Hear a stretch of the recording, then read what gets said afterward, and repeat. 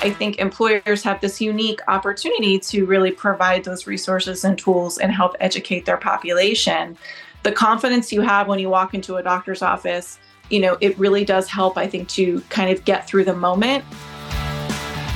Welcome to the Joy Powered Workspace podcast, where we help HR and business leaders embrace joy in the workplace. I'm Jody Curtis, owner of Purple Ink and powered by Purple Ink.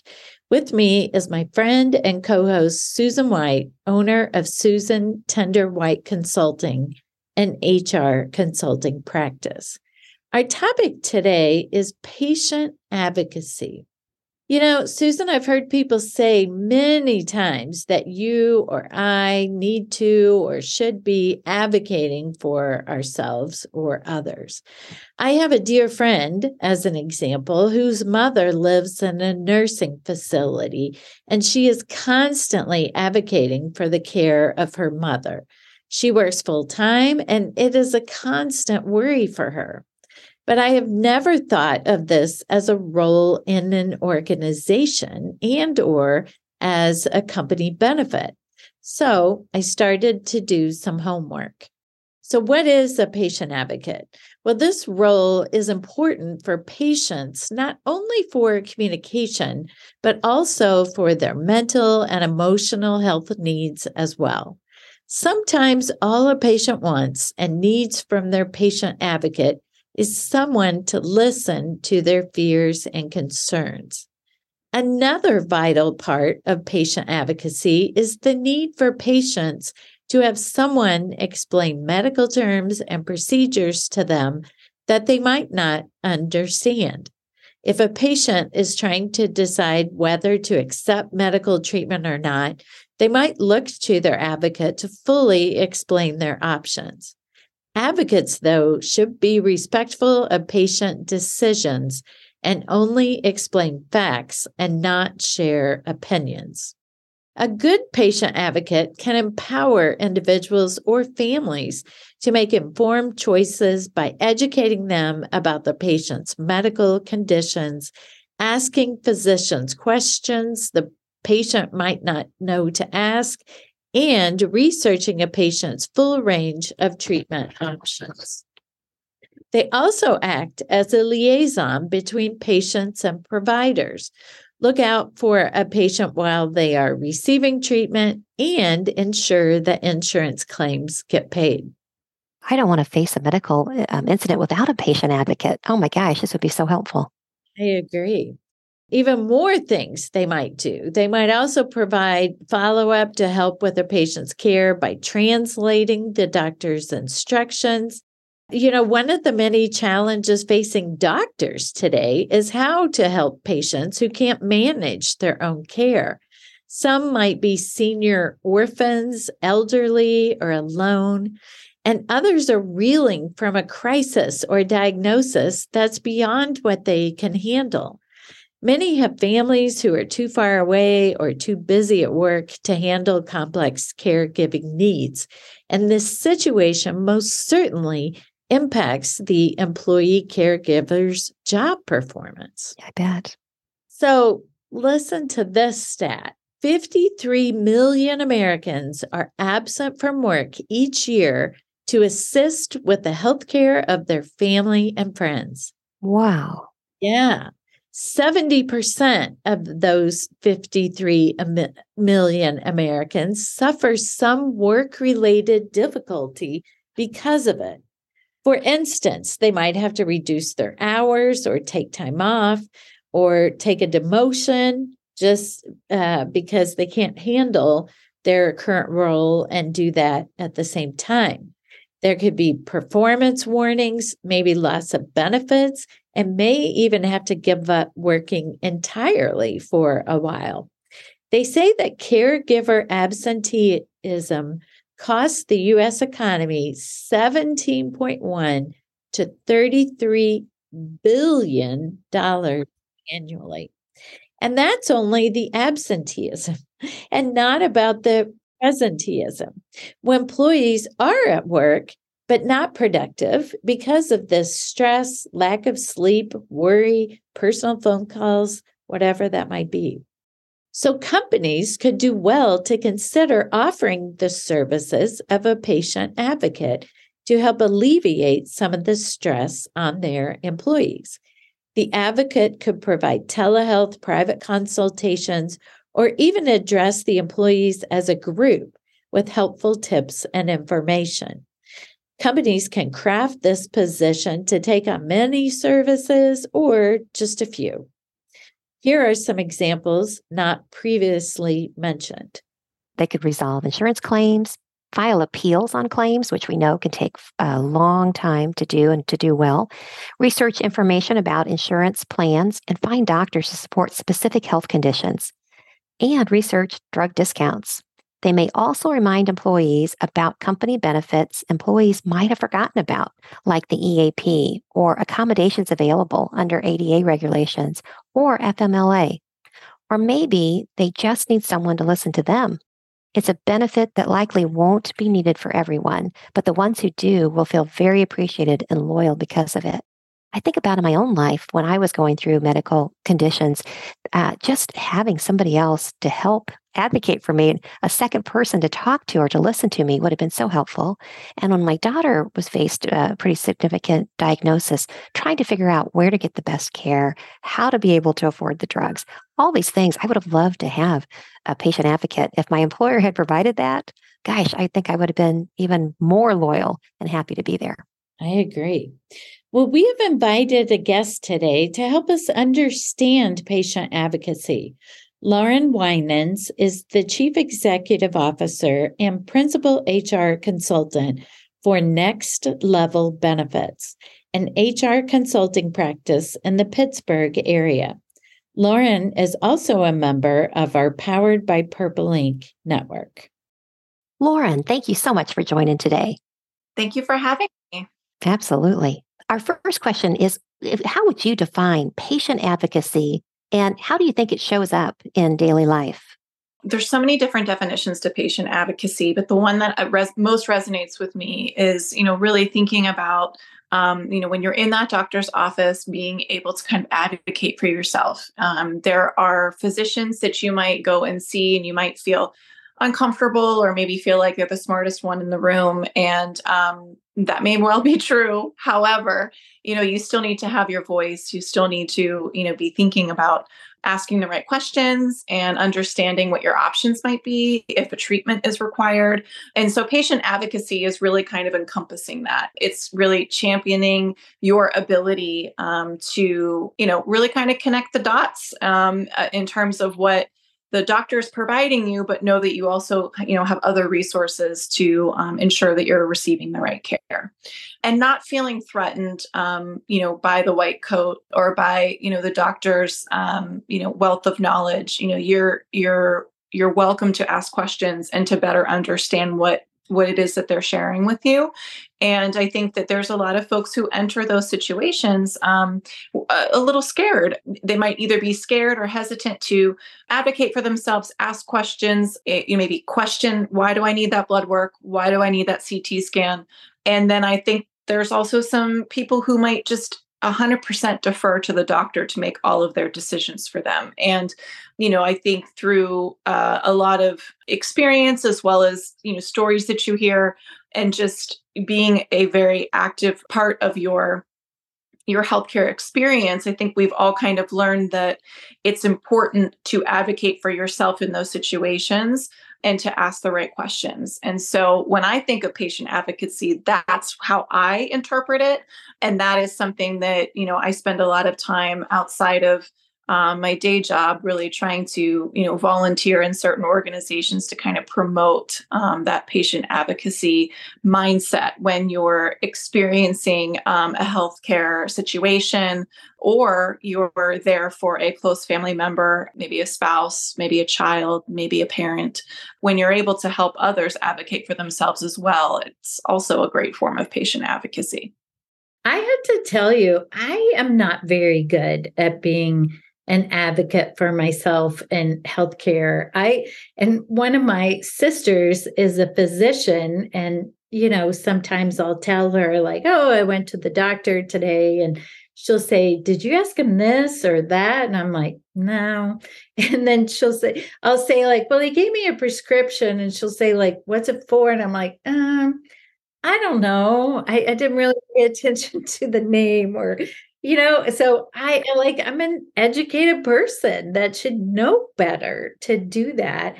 But let's kind of take that same question. And what if we said not just about patient advocacy, but why is it important for our employees to advocate for themselves? It's important for them because they might not realize that they can. So that is number one. I think employers have a unique opportunity, particularly those that are offering employer sponsored healthcare. They have a unique opportunity to really kind of define patient advocacy, to help employees understand what it is, to give them the tools and the resources to educate themselves if they need it, to get maybe second opinions or to have access to reputable sources to help them understand maybe some conditions that they might have been diagnosed with. So it's important, I think, for employers to kind of look at it from a educational standpoint, because it's not only going to help empower employees, but employees will be walking into those situations feeling much more confident and honestly have the sense to even maybe ask those specific questions of what is this prescription for. And it's something that I think we all go through, right? Like nobody wants to be in the doctor's office, and sometimes your emotions take over. And even the smartest person in the world is going to maybe go blank at some point during those office visits, because it can be scary, especially if you're hearing news that's not all that fun to hear, or you do have to be put on a prescription drug, and your emotions can sometimes take over and your logic doesn't always exist in those moments. But, I think employees need to see that it's okay. It's okay to ask questions. It's okay to leverage resources. And I think employers have this unique opportunity to really provide those resources and tools and help educate their population. The confidence you have when you walk into a doctor's office, it really does help, I think, to kind of get through the moment, especially if it's something that you might have to deal with for a while.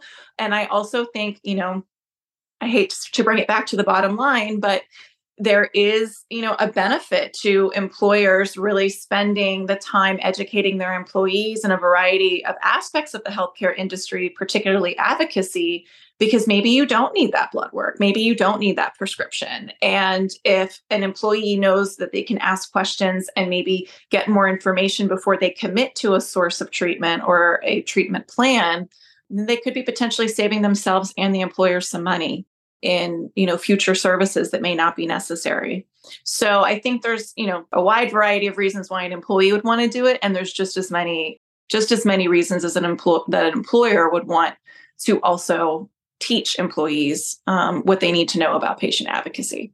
Lauren, that makes such good sense to me because I think employers want to be caring and they want to be supportive, but they also have to worry about that bottom line and about being productive. So if they're going to invest money in figuring out how to be a really good supporter of patient advocacy, there's got to be a good business case for them doing it. So my guess is, just for the reasons you said, educating your employees to push back, challenge, make sure that they're really getting what they need when they need it. It's got to make good business sense for them. It does. And, and I think I know when I was, prior to my consulting days here, in the corporate benefits director roles that I had, it also, it feels good to give people a sense of empowerment and to explain to them that they have the ability to ask questions and to learn. Not everyone knows everything about the way healthcare works, and they don't necessarily know everything about Western medicine. And it's an opportunity to kind of, help people to know that they're not alone and that they have resources. And, it's rewarding for the employer too, to be able to kind of help their employees just be better stewards and be more engaged in their healthcare in a way that makes sense for them, that's going to be best for them, and have that byproduct be that you do get to hopefully have some cost avoidance that comes with it. No, I love it. Can you give us, or give our listeners really, some tactical things that employers can do to be more supportive of patient advocacy? Yeah, the thing that I think is a great starting point is offering educational tools. So that could be helping employees to know which websites to go to if they're trying to learn more about a particular condition, or maybe they're trying to search for symptoms to see if they do need to see a doctor. Maybe they're unsure if they need to go to the emergency room or urgent care, or maybe just their PCP's office. So educational tools can really go a long way. And that can be as simple as creating one-page reference tools that can be put out on a benefits portal or sent out and disseminated to employees to reference when they need it. And that doesn't cost you anything to do. And so, it can be something as simple as that. But, I think what I'm seeing a lot of our clients, and as well as just employers in general doing in employer sponsored healthcare, is really looking to point solutions as well. There's a lot of services out there that you could potentially invest dollars into that provide a level of advocacy to employees to help them navigate the healthcare system. And so some services like Health Advocate is one of those. There's a couple of different services as well that are focused on helping with second opinion of really complex medical situations. Like Best Doctors would be one of those. And so there's vendors out there that have built models that can be essentially acting as an extension of an employer to really help an employee have the right resources and tools when they need it. And I think we all know, we don't really think about health insurance and healthcare until we're faced with a situation where we need to use it and we might need some care. And so making sure that employees know where to go for this information is really critical. So it's one thing to have a program or to invest some dollars and some resources and tools. And it's another thing for people to know where to go when they need them and that they exist. So communication is really important, being transparent with your employees about the different resources that they have and the process that maybe they should go through if they're in a situation where they might be faced with, needing to learn a little bit more about what care they need to have and moving forward for a particular condition. I think also, too, there are some employers who go really far into the advocacy model, which there probably is never a too far place to be on that spectrum. But, I've seen some employers go as far as, helping employees to get to different parts of the country to get the best care. Maybe they're located, in a state that doesn't have access to the best cancer care, and an employer is willing to pay for travel expenses to get them to MD Anderson or maybe Cleveland Clinic to get services that would be valuable to them, as well as maybe more cost efficient for the employer. So, advocacy kind of runs a spectrum in a way. It can start with communication and tools and education that is going to be kind of geared towards helping an employee understand advocacy, all the way up to actually, employers putting out dollars to help people get the right care where they need it, when they need it. So, Lauren, if I'm a listener right now who's in HR or maybe just a business leader listening to this, and I'm thinking like, wow, I hadn't even thought about this before. This is good stuff. I want to do this. I want to educate our people. And you mentioned a couple of sources that they could go to, but like, how do I find out what I need to educate them on, or where I should tell people to go? I always recommend that your first stop be some of the partners that you currently have that were already paying for services, right? So I think first stop might be the medical insurer who is handling your employer sponsored medical plan. It could also be your broker or any sort of actuaries or consultants that you might be using that kind of help you figure out your renewal each year or what decisions to make. Those are always really good places to start because you're already paying these individuals to help you manage your plan. And they do have recommendations around how to attack advocacy and what type of programs might be available to you already through the services that you're paying for. That would be probably my first stop. Second stop would also be definitely, if you are working for an organization that has its own benefits group, benefits department, a benefits expert, they might have some tips and tricks that they might be able to kind of implement quickly that they've experienced at prior employers. So always kind of keeping them in the loop of really understanding what your thought process is and where you want to take this, and to see what type of creative solutions they can come up with their contacts, could be really helpful as well. And then lastly, I would say there's a lot of great sources out there that kind of help to explain the conundrums that we are all in when we use the healthcare system. Some sources I find really reputable. One of which is the Kaiser Family Foundation. They have a wealth of information on their website. It's mainly data driven, but they also have a lot of resources around particular concepts within the healthcare industry, and advocacy being one of those. And they do a really great job of kind of listing out what are some of those sources or those vendors that are really great to partner with or to take a look at and consider implementing into your existing benefits plan. And they're a pretty impartial party. They don't have a pony in the race. And so I think when you're looking for how to introduce advocacy into your organization or your benefits plan, you want to go to some sources that aren't necessarily focused on making a buck off of this type of benefit option that you could potentially layer in. So those would be some of my suggestions. You can also go to, external HR consultants or, external benefits consultants that might have some experiences from past employers who can also share information with you. But your best bet is to kind of start with the people you're already paying to manage your plan, and they can absolutely point you into some great directions. That's great advice. What advice can you give our listeners on creating more joy at work?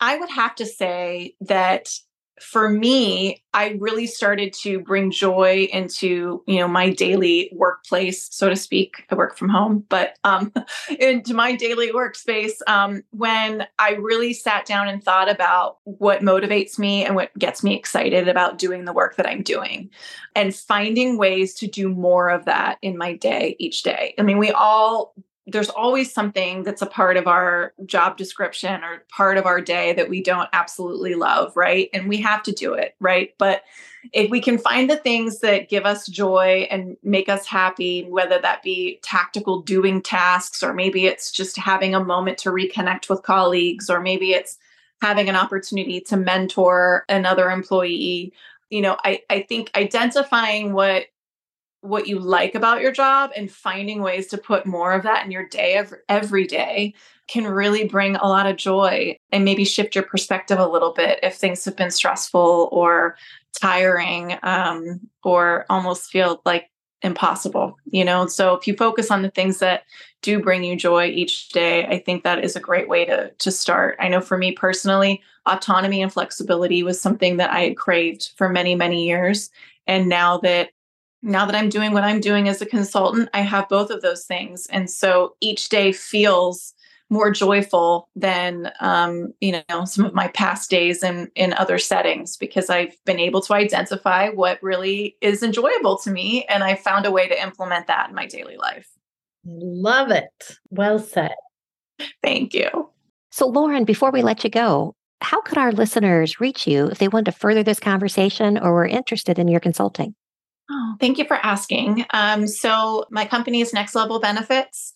Our website is nlbenefits.com. It's Next Level abbreviated, nlbenefits.com. You can reach me through the website. You can reach me on LinkedIn. You can email me directly at lauren@nlbenefits.com. Be happy to continue the conversation, be a thought partner as you're figuring out the next best steps, and would also be, happy to chat with you about future opportunities. Excellent. And we'll put your contact information that you mentioned in our show notes as well, too. Awesome. Thanks for being here. So, Jody, we have a listener question today. We welcome questions from any of our listeners anytime. The following question came from a listener of one of our January 2018 podcasts. What is the best way to balance the HR workload and determine when you need to have additional HR support via additional hires, vendors, or staffing? So, Susan, I'll admit, I've heard lots of different numbers on this, so I Googled this question. My question was, what is the best ratio for HR staff to total employees? The most popular answer was 1.4 HR staff per 100 employees. And that made sense to me. There were, though, numerous websites with this information. Indeed, SHRM, Bloomberg, and many more. So if you want to do your own homework, there's lots of different sources out there. And that's my answer to you, is to think about doing some homework. See if there are more specific ratios based on your industry or company size, and use this information to prepare a business case to your leader or leadership teams. Consider questions such as, what could the HR team be doing if you had more people? And what is not getting done in HR because you don't have enough people? Is your organization seasonal, or do you just need help catching up on a project, or during benefits enrollment time, or when a large group of hires are going through orientation?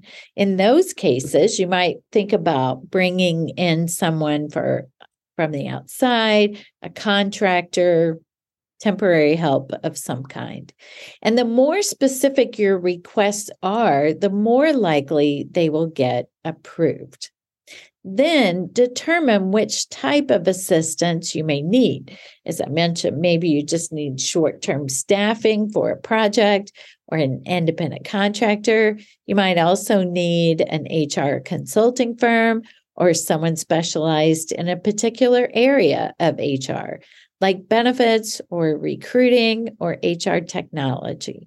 And be prepared with costs and/or budgets. I do also want to add that we have always used a rule of thumb that you should have some type of HR presence, whether it's part-time or full-time, when you have 50 people on board. Yes, because of the laws that tend to go in effect for people with 50 or more employees. It does make sense. Yeah. So in the news today, Preply surveyed 1,000 people and asked them about their perceptions of office buzzwords. And let's just say that not all of them land well. So some key findings from this survey: that new normal is the most annoying new buzzword of the year. Gen Z is making the word vibe more prevalent in the workplace. FYI is the most used buzzword, and circle back is the most annoying. The phrase like a family is the most annoying to see when job searching. Little side note on that. I totally agree. I don't really want my workplace to be like my family at the time. I just think those are two different groups. Sure. And then finally, jargon found the least annoying. So it's okay to say these: sync, pushback, pipeline, level set, have in the back pocket, window of opportunity, loop in, align, take offline, and on the same page. I'm surprised on the same page isn't annoying to anybody. That's a little annoying to me, but the others I'm good with. That's been around for so long too. Like, that's not a new one. So I was a bit surprised at that as well. I have to admit, I think I used circle back this morning. I told someone I'd circle back with them later. I'm feeling kind of bad about it now that I know it's really annoying. So thanks for listening today. Please tune in next time and make it a joy-powered day. Thank you. If you would like SHRM recertification credit for listening to this podcast, please visit getjoypowered.com/SHRM. You'll find an evaluation of the podcast, and once you complete the evaluation, you will see the SHRM recertification credit code and a link to a proof of participation certificate. Again, that's getjoypowered.com/SHRM.